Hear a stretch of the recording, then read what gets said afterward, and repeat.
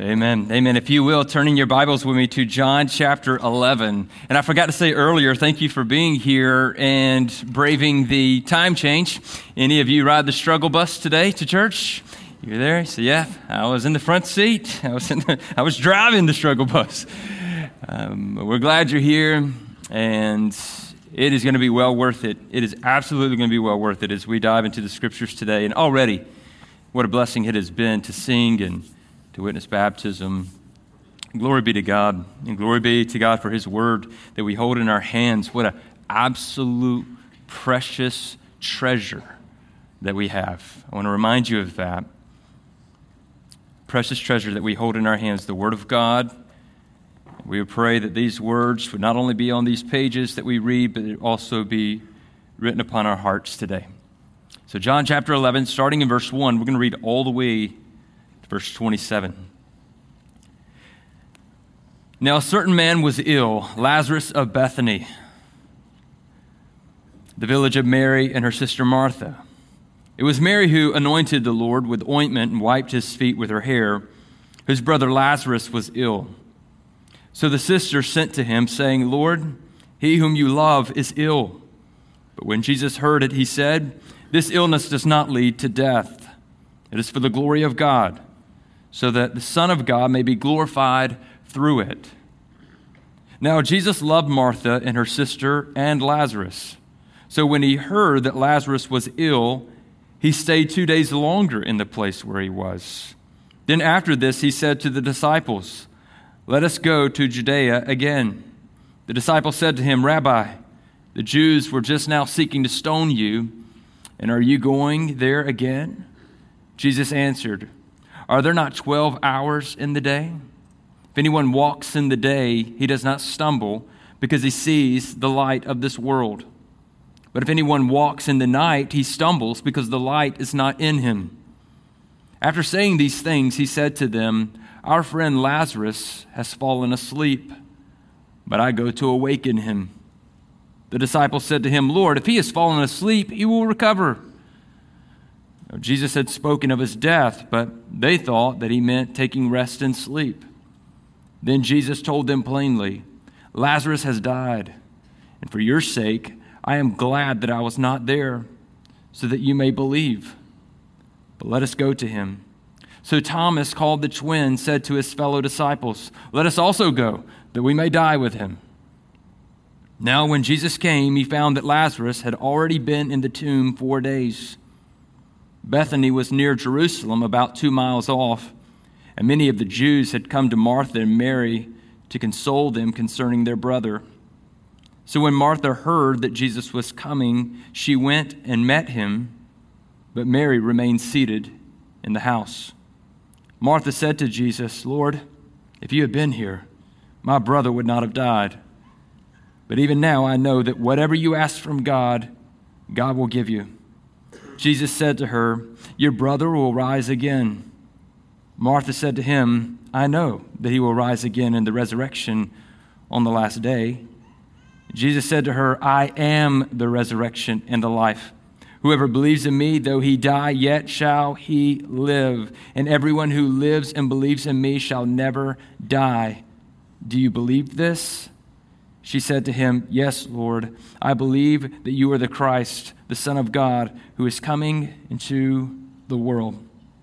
Let us pray. Father, the question lies before us today. Do we believe this? Do we believe that Jesus is the remedy for death? If there is doubt in our mind, if there is a hardness of heart today, we pray that by your grace you would come and bring salvation, enlightenment to the truth of your word, that Jesus indeed is the remedy for death. If we would say a wholeheartedly amen today, may we continue to say amen each day that you have gifted us here on this earth. Help us, Father. Strengthen us where we doubt, where we fear, where we worry. May we be a confident people in Christ Jesus. He has already gone before us. He has already done every work we could ever imagine that needed to be done on our behalf. He has proved that although we die, we can live for eternity. He has defeated death. May we be a people who rejoice in this truth and remain confident in this truth today. We ask that through the power of the Holy Spirit, you would go forth to bring conviction, enlightenment, salvation. In Jesus' name we pray. Amen. Amen. Thank you. You may have a seat. Christ is the remedy for death. The opening sign in the book of John began with a family celebration, a wedding feast. We saw where Jesus came and turned water into wine, and the people celebrated. They were joyful. They were excited. The closing sign in the book of John, before Jesus enters into Jerusalem, ends with a family mourning, a funeral, the loss of a loved one. One of hurt, of great pain, of confusion, of wondering why, not understanding the thoughts and the actions of Jesus, why he delayed in his coming. But after the sign is completed, there will once again be a big celebration. And I prayed already, and I hope for us today that we will have this heart, that although we face suffering, although we face sickness, although we face brokenness in relationships, although we face death, that we will be confident and trust in the Word of God, that there is a celebration to come. We also see a parallel of Moses and Jesus in John chapter 11. Jesus, of course, being the better Moses. Moses' first sign before Pharaoh, as we see in Exodus, was the turning of water into blood, signifying the wrath of God coming upon the Egyptians due to their sin and their defiance against a holy God. Jesus' first sign at the wedding feast was the turning of water into wine, signifying a washing away of sin and providing a covering from the wrath of God to come. See the parallel. But then also, Moses' last sign at the plagues was the death of the firstborn, showing us that sin brings forth death. Whereas Jesus' last sign here, before going to Jerusalem, was raising the dead to life. Christ raises the children of God from the deadness of their sins to life everlasting. It's freedom from the bondage and tyranny of sin. So in summary, as we look in John chapter 11 today, the wrath of God brings forth death. But the grace of God brings forth life. The grace of God brings forth a remedy leading to eternal life. When we speak of the remedy, we search for many remedies. Whether a child is sick with the flu, we need to give them their medicine. They don't want to take that medicine, and before you know it, you have your precious child in a headlock, giving them that medicine that they need. They don't like it. They try to spit it out. They would much rather have Kool-Aid than that medicine, but yet they need the medicine instead of the Kool-Aid. It is the medicine that will make them well. Maybe it's recovering after a surgery, and you need to go to rehab, and you need to strengthen your body. It's difficult to stand and walk and to persevere in those moments. You don't want to do it, but you know that it's needed as a remedy in order to get back to your normal self. Jesus Christ here is the remedy. And when we look to Christ, here is the good news. He went through the suffering. He went through the pain. He went through the torture. He went through the agony. He went through the embarrassment. He went through all of these things that we go, I don't want to endure that. Christ endured it on our behalf so that we could be healed. When we look to Jesus, he is the remedy. He has done all of the hard work. You may be here today, and you're going, I know that I need to do something in order for God to be pleased with me. That's something that you need to do in order for God to be pleased with you is just to trust in the work of Jesus, that which has already been done. So Jesus is the remedy. And John 11 opens with a deathly ill man named Lazarus, who was a dear friend of Jesus.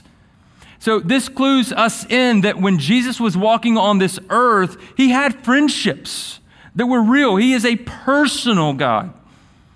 And he had friends whom he loved and spent time with. His sisters, Mary and Martha, at this moment in John chapter 11, are greatly concerned for their brother. So they send out a messenger to bring forth the remedy. Bring to us Jesus. Lord, he whom you love is ill. I'm sure the sisters thought, as soon as Jesus comes, he will heal Lazarus. As soon as he hears these words, he will come quickly. Jesus healed the sick. He could heal Lazarus from his illness. But was this the remedy that God had planned for Lazarus? They had seen many healings, but was this the way for Lazarus to be healed? This is difficult because we have seen God work in the lives of the people around us. We have seen children, we have seen friends who have been healed from sicknesses, and yet maybe we have experienced the loss. Maybe we have experienced the pain when others have been healed of their pain. And we're asking ourselves why? Why were they able to experience a healing, but we weren't? That's where Mary and Martha are going to find themselves shortly. They know that if Jesus were to come and say, be healed, Lazarus would be healed in that moment. But yet they're going to suffer loss. Yet Jesus is not at a loss. In verse 4, Jesus responded to the major crisis with peace and authority. See, we can't always respond that way, and we definitely can't respond that way on our own with a true peace and an authority without Christ. This illness does not lead to death. This is a word that Jesus says that is taken back to Mary and Martha. This illness of Lazarus does not lead to death. And then he tells his disciples it is for the glory of God, so that the Son of God may be glorified through it. Wow. How does our trust in Jesus grow? How is our faith strengthened in Jesus? Because if we would honestly admit today, there are many times in which we have a very low faith in the work of Christ. And maybe you're there right now. You're saying, how can my faith strengthen? How can I have true trust in the Messiah? Well, it happens as we advance through it. And as God is glorified through it. So what is it that we go through? As we see here in this context, suffering. As we go through suffering. Now, to this you may say, I don't want to suffer. That's not the type of life I want to live. And in fact, that's why many people who would say that they are Christians turn from Christianity because they don't want to suffer. They thought that maybe following Christ meant that they would never have to suffer again because somebody falsely told them that in the beginning. That's not Christianity. Christianity is that although we suffer, we persevere through it. And as we persevere through it, we grow in our faith and our trust in Christ Jesus. It's that we always have a hope no matter what we face. You say, I don't want to suffer. Neither do I. I don't wake up in the morning and say, man, I hope this day is just filled with suffering. Man, I hope I get sick and stay sick and all for the glory of God. Man, that's what I hope God has planned for my life. No, I would like to be healthy. I know you would like to be healthy, but when we do wake up in the morning and we are sick, when we do receive that call in the middle of the night that the worst has happened, although all may feel as though it's crashing down, we still find ourselves standing upon Christ Jesus. And we can advance through the suffering no matter how difficult it may be. So a few points before we go any further. Number one, God is not to blame for our suffering. The very first one that we want to look to and blame for our suffering is God. Why, God? Why are you allowing this to happen? But God is not to blame for our suffering.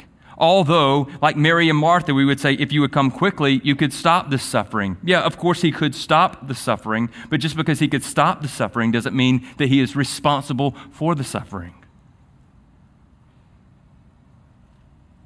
And we will, number two, suffer in one way or another, whether it be through sickness, through death, broken relationships, the loss of a job.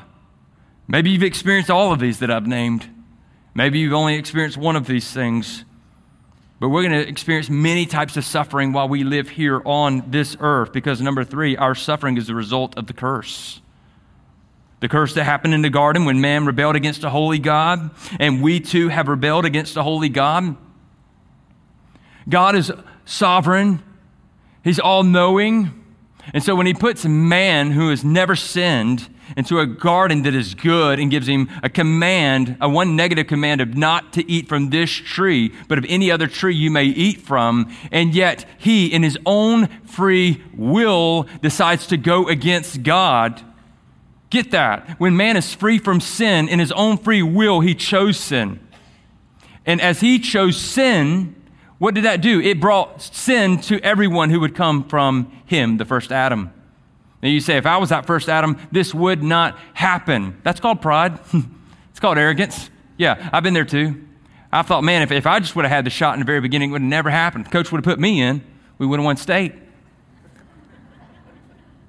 We think that. We think, I could have changed it all. But no, man, on our behalf, who was perfect, rebelled against a holy God. God's not to blame. Man is to blame for suffering, for sin. Remember, the snake still crawls on his belly. Why? Because he was cursed as well. When Satan came in the form of a serpent, the most crafty beast on earth, and he tempted Adam and Eve to eat of the tree, he was cursed to crawl on his belly. And any snake that you will see still crawls on their belly. And he says that he will put enmity between man and a woman, between woman and the snake. And to this day, I know that every woman in this room hates snakes. Okay, you can't say you like them because that's going to ruin the illustration, all right? But what he meant there is that there was going to be enmity between her seed, Christ, and the serpent, Satan. Christ was going to crush Satan, the serpent, at the cross. And so when you see a snake, if you were to see a snake today crawling, and most people, when they see a snake in South Georgia, they should go ahead and kill it, whether it's a good snake or a bad snake. It's crawling in the dust. The snake is eating the dust. When you raise somebody, when you're in elementary school, you say, hey, eat my dust. Satan's eating the dust. He's fallen. He's crawling around. So anytime you see this sign, it is a reminder of the curse of sin and how it brings us all the way down into the dust. It stands also for physical evidence for why we suffer. Just like God left for us a bow in the sky. Although others may use it for their own sinful agendas, God established a rainbow as a physical reminder that he will never flood the earth again. You can decorate your property. You can wear a shirt with a rainbow flag on it. But yet that flag, that rainbow, let me tell you what it stands for before anything else. It's a promise that God is withholding his wrath by not flooding the earth again. No matter how the world wants to change it and say that it doesn't mean that, God is the one who established it. And in the same way, when you see a snake crawling in the dust, it is a reminder that Satan has been crushed at the cross of Christ. But our suffering continues until the return of Christ. So maybe that will help us with our confusion. You go, but I thought Jesus won on the cross. Jesus did win on the cross. He won when he rose from the grave. But yet, his people remain here in the midst of a broken world. And while we are broken, we encounter suffering. But yet, he is made known through our suffering. And in this context, he's going to make himself known through suffering and through deliverance. Why does Jesus seem to lack urgency, especially if he loves this family? You ever thought about that? Why is this taking so long? Why am I continuing to struggle? God, do you love me? Do you care for me? I mean, he was friends with these people. Why would he put them through this? We've seen this scenario played out. You receive bad news, you get up and you rush to fix it. What can I do to help? I'm here. Tell me, just what can I do? Some of you don't even ask. You just go and do. Jesus isn't sitting there delaying, thinking about how he might help. And he definitely doesn't panic. Why? Because he already knows the remedy. He already knows the remedy. There may be days when we think, God, you're just taking your time? What's happening? He already knows the remedy. We must trust that he knows the remedy. And so we see in transition that Jesus now decides to head to Bethany. When he gets there, it's going to be 4 days that Lazarus is dead. But his disciples ask him, what about the Jews, Jesus?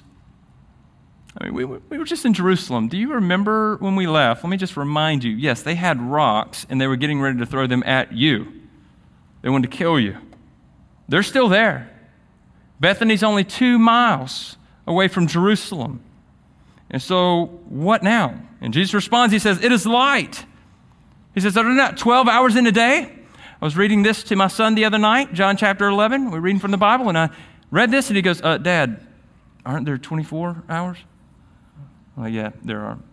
Jesus knows what he's talking about, though. He's talking about the workday, 12 hours. And so if that confused you, it confused us as well. But he's saying, hey, it is time to work. It is light. And while I am the light of the world, I am here to do work. I'm going to do my ministry. And while I'm the light, darkness cannot overcome me. Jesus is not threatened by men who pick up stones. He says, we're going to go. And so they say, I'm going to go awaken him. The disciples, they continue on. Jesus, he can rise on his own. I mean, if he's just sleeping, just come on, he can get up from that nap. The thing is, Lazarus cannot arise from this sleep on his own. And there's a deeper sleep than which we see here that we're unable to rise from, and that's the deadness of our sin.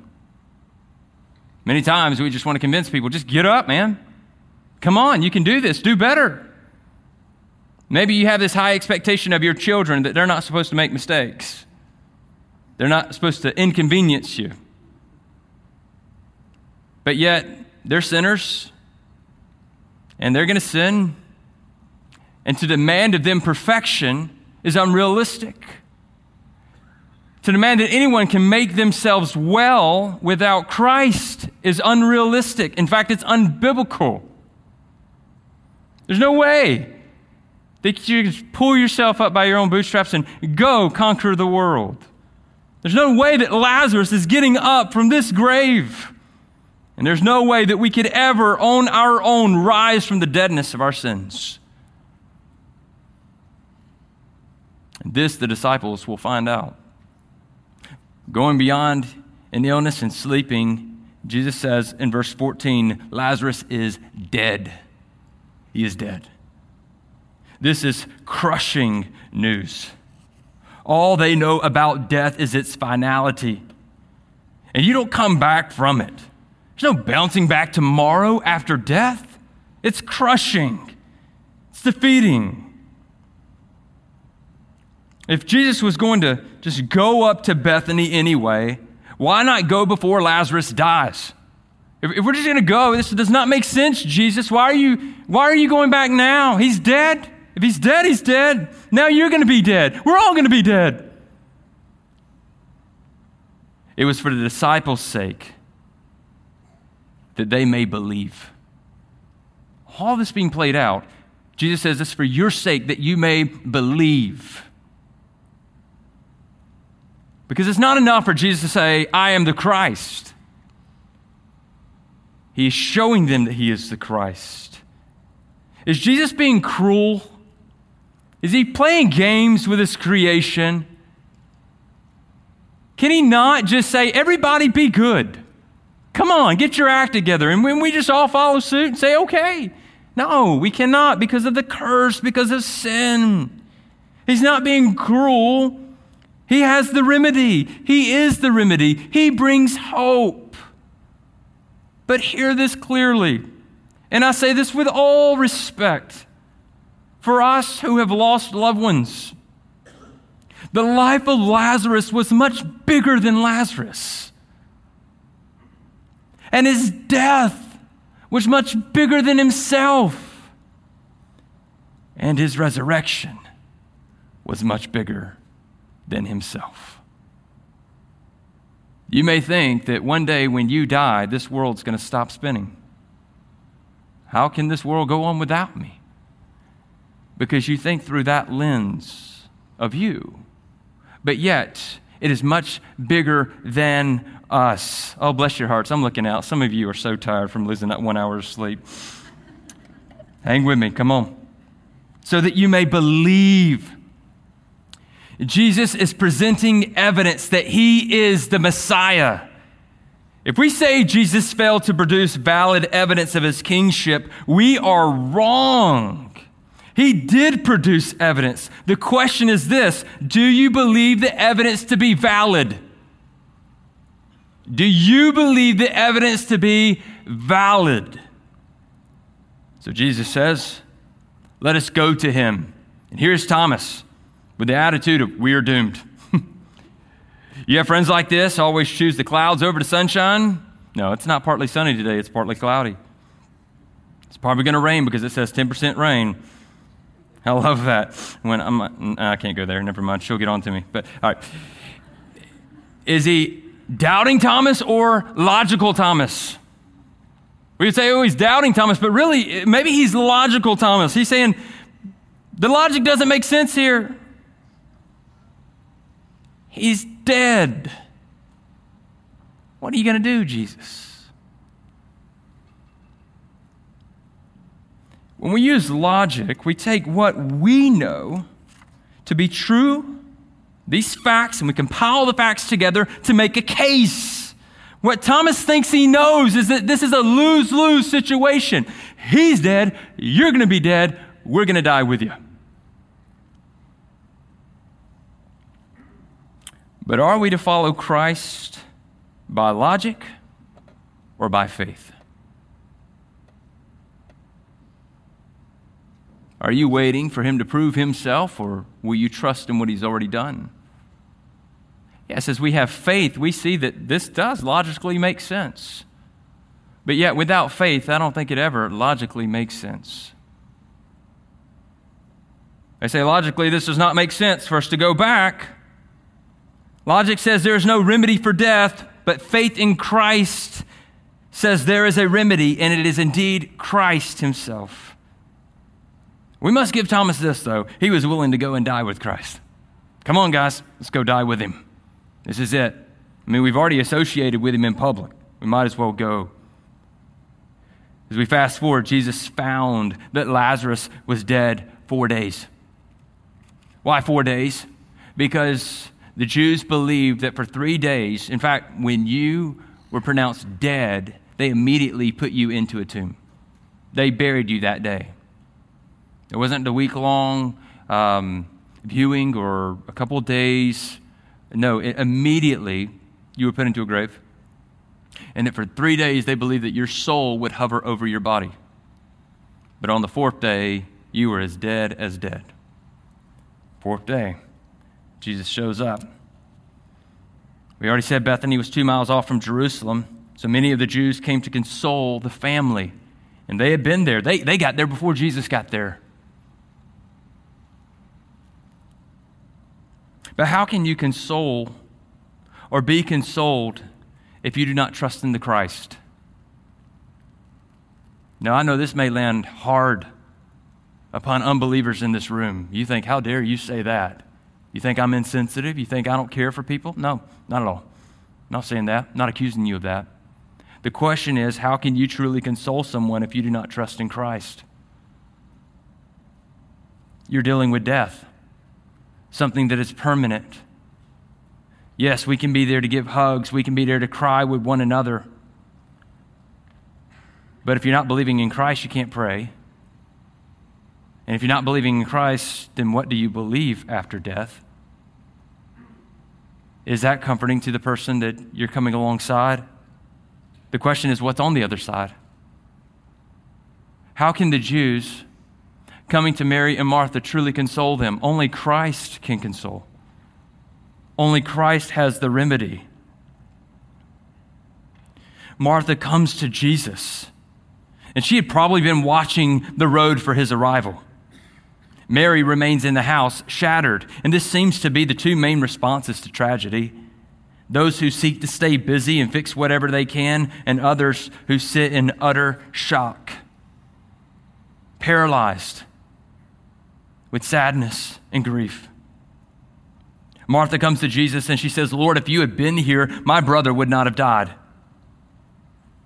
Well, we could see why she would believe that. If you would have come, I believe you would have healed him. This is earthly thinking versus heavenly thinking. It's us thinking in place of Christ. Christ, you should have come. You should have been here. You should have healed. Why? Why would you say that this illness doesn't lead to death and now he's dead? I'm really confused by this, Jesus. Doesn't make sense right now. Obviously, the word had gotten back to Martha.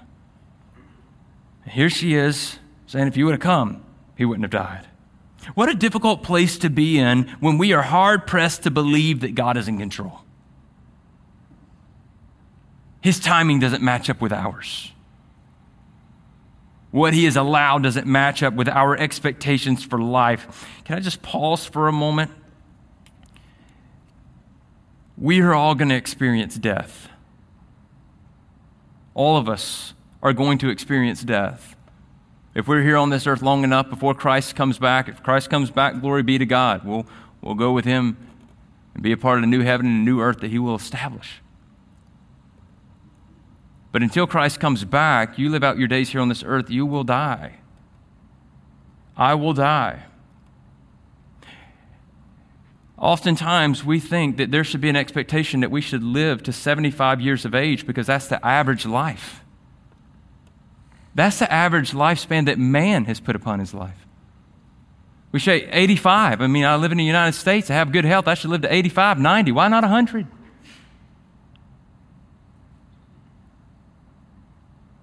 And now we have this expectation that that should be what happens in our life. When really, from day one, it's a gift from God that we live. From day one. You go, no. I deserve... Stop right there. Deserve what? To live life? Based on what? The serpent who crawls in the dust? As a reminder that we have rebelled against the holy God? For all creation to hear, not a single one of us deserves to live one day before holy God. You go, well, that doesn't line up well with my thinking. The question is, does your thinking line up with the Bible? We're going to experience tragedy. Things are going to happen to young ones, to those in the middle of their life. Death's going to come like a thief in the night. Or it may belabor for days, months, weeks, years. Not a single one of us is deserving of life. It is by the grace of God. If we have walked into this room today and we think that we deserve otherwise, we are not thinking biblically. It doesn't mean that God doesn't love because we face suffering, but that we should expect suffering on this earth. But I have really good news for you. And Jesus has really good news for Mary and Martha. He brings forth the resurrection. He brings forth eternal life. And they're not, when he raises Lazarus from the dead, they're not going to go, oh, that was good, but I really wish he wouldn't have died. No, they're going to celebrate a resurrection. Us in our present day, We go, yeah, that's cool that there's going to be a resurrection one day and that there's going to be a life to live after this and it's going to be eternal and everything. But I want my life now. I want my life now. Listen, it's painful. It hurts. It's a deep hurt that we face with loss. But there is a remedy. And the remedy is Christ, that he is going before us, and that he has prepared something that is indeed everlasting.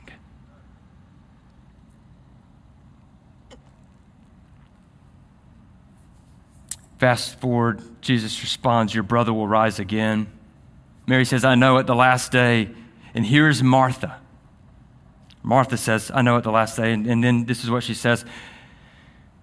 She's caught between the now and what will be. When we're facing the hurt and the pain of losing a family member, of losing a best friend, we're caught between the now and what will be. And those are tough days. And I don't want to stand up here and just come with the attitude of saying, you just got to get over it. No, you really suffer. You really hurt. But in this suffering and the looking to Jesus and the trusting in the resurrection, you grow in Christ.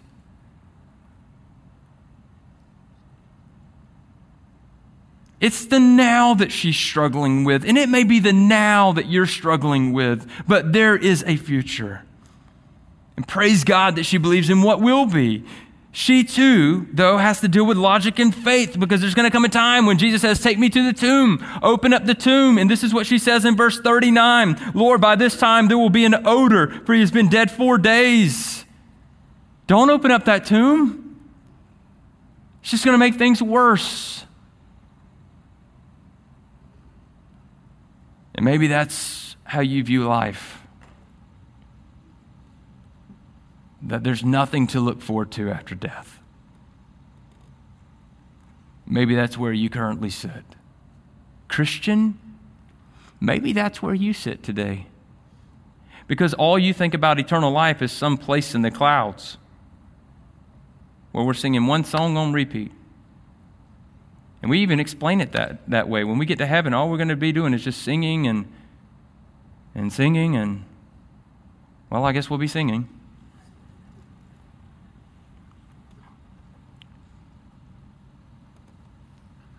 But heaven is much more than just singing. It is worshiping God in purity, in holiness, in righteousness. And it's a new heaven and a new earth. This earth where there's brokenness and hurt and pain and unrealistic expectations placed upon others will be done away with. And there will be an earth that we live on with Christ and reign with him. We will live life as we were supposed to live. And we won't be thinking about how should I save up for my retirement? Because it's going to be better than retirement. It's eternal life. It goes on forever. It never stops. I've said it before, I'll say it again. That vacation that you wish just lasted one more day or could have met all your expectations, or that relationship where you expected more than what you're getting in return. When you thought life would be more than it is at this age. There's always that in this life. It never meets our full expectation. It can be great. It can be fun. And we can even say, I could never dream of more. But we can. We can. And that's what it will be.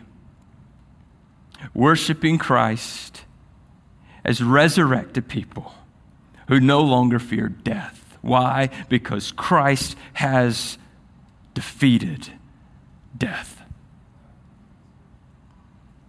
He is the remedy.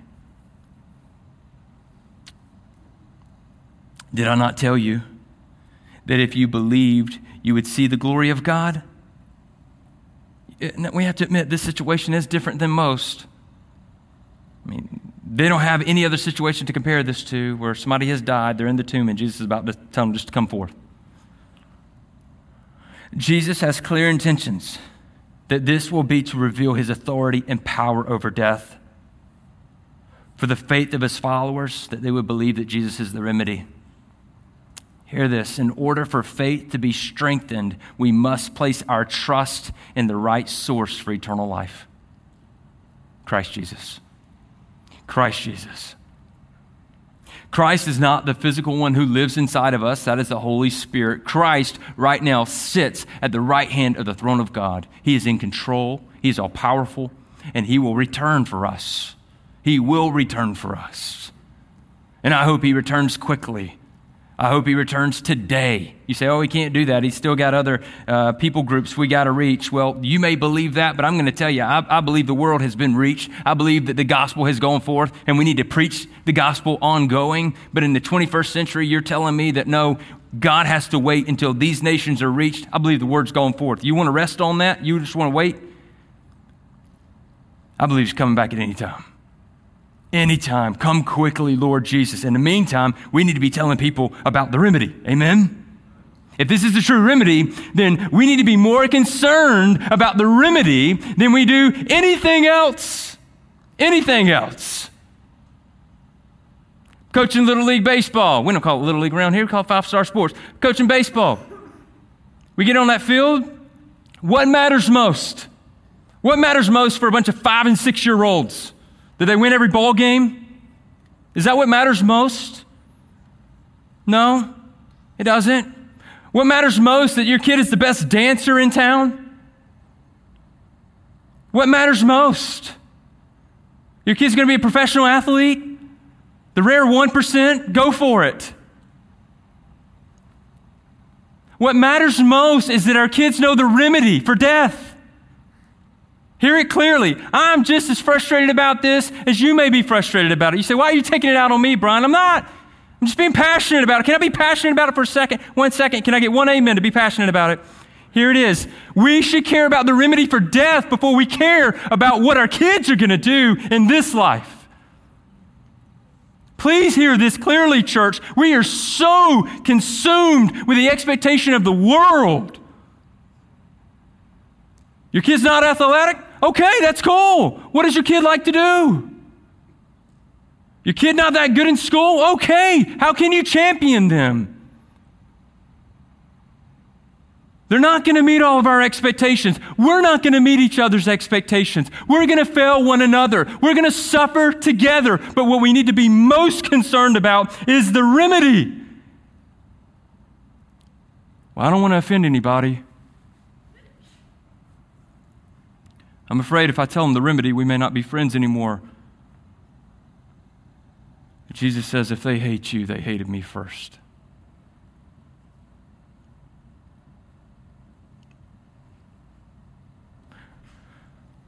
Would you rather love somebody all the way to hell? Or would you be willing to risk a friendship in order that they trust in Christ and be saved for eternity?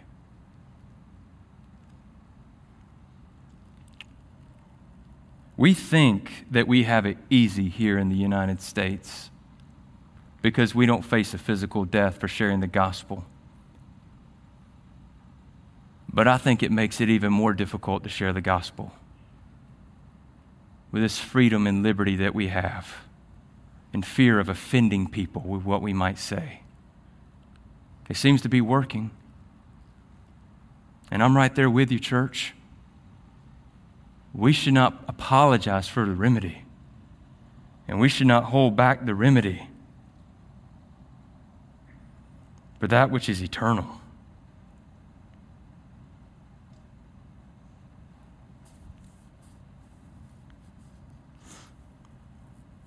Jesus said to her, I am the resurrection and the life.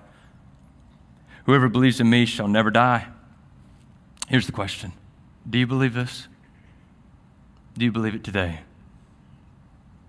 Do you believe it wholeheartedly, or is there a doubt? What keeps us from believing? Denying the Savior, denying Jesus. That keeps us from believing. But not only denying the Savior, but denying the need for a Savior. You may think, I'm okay, Brian, I'm fine, don't worry about me. Listen, you're no different than any other person that's created. If If you think you're fine in and of yourself, hear this clearly. You're in sin, and you're not fine, and you're not okay. You should be in fear for your eternal life. But you don't have to be in fear. You can trust in Christ and be saved of this fear. You can receive life. You can live. Life really is in Christ. You say, I don't know if I want to trust in Christ because he's going to take all my fun away. He'll show you that that's not really fun. That your sin does not lead to life, it leads to death. Let him show you that he is the one who leads to life. And that you can live life here on this earth. That peace in Christ is greater than money. That joy and life is better than anything that you can achieve and put your name on. That strength in Christ is better than how you may build your body up so everybody looks at you and goes, "Ooh, man, you must work out." No, true life is in everything that the Savior provides. He is the remedy. Denying the Savior, denying the need for a Savior, and then denying the reality of death. You may say, I don't want to think about death. Well, just because you don't want to think about it doesn't mean it's not real. I don't like to think about death either. It's painful. It hurts. And my intention today is not to drag you through some bad memories. But we must face the reality that death is real. Earlier this week, after I dropped my kids off from school, I was headed down the highway, and I noticed all the cars were coming around an object. I was like, what are they doing? I get closer, and I slow down, and I see that there is an armadillo in the road. And as all the traffic is coming on the highway, he is bent down, and his head is facing the opposite direction. As if to think, as long as I don't see them coming at me, they're not coming at me. And everybody's going around the armadillo, and I'm thinking, it's going to happen. One person's not going to be paying attention. They're going to be driving. And boom, they're going to smack that armadillo. I hope it doesn't happen for the armadillo. I wanted him to crawl off the road, just so you know. But he's not looking. And maybe that's where you are today. You're thinking, as long as I don't look at oncoming death, it won't happen. But sooner or later, death's going to come. And it's going to hurt. Now, the question is this. Do you believe that Jesus is the remedy? Because what we're going to look at next week is that Jesus steps forward and he says, Lazarus, come forth. And he raises him from the grave. And Jesus, with the same authority, rose from the grave. And all of those who trust in Christ will rise from the grave one day. Do you believe this? If not, what keeps you from believing today? Would you do something? If you're saying, Brian, I can tell you what keeps me from believing, would you come tell us? Would you come meet with us? Can we please have the opportunity to sit down with you and talk about this? We know that not every person in this room has it put together and is perfect. If you're struggling with this, would you write it down? This is what I struggle with. This is why I can't believe.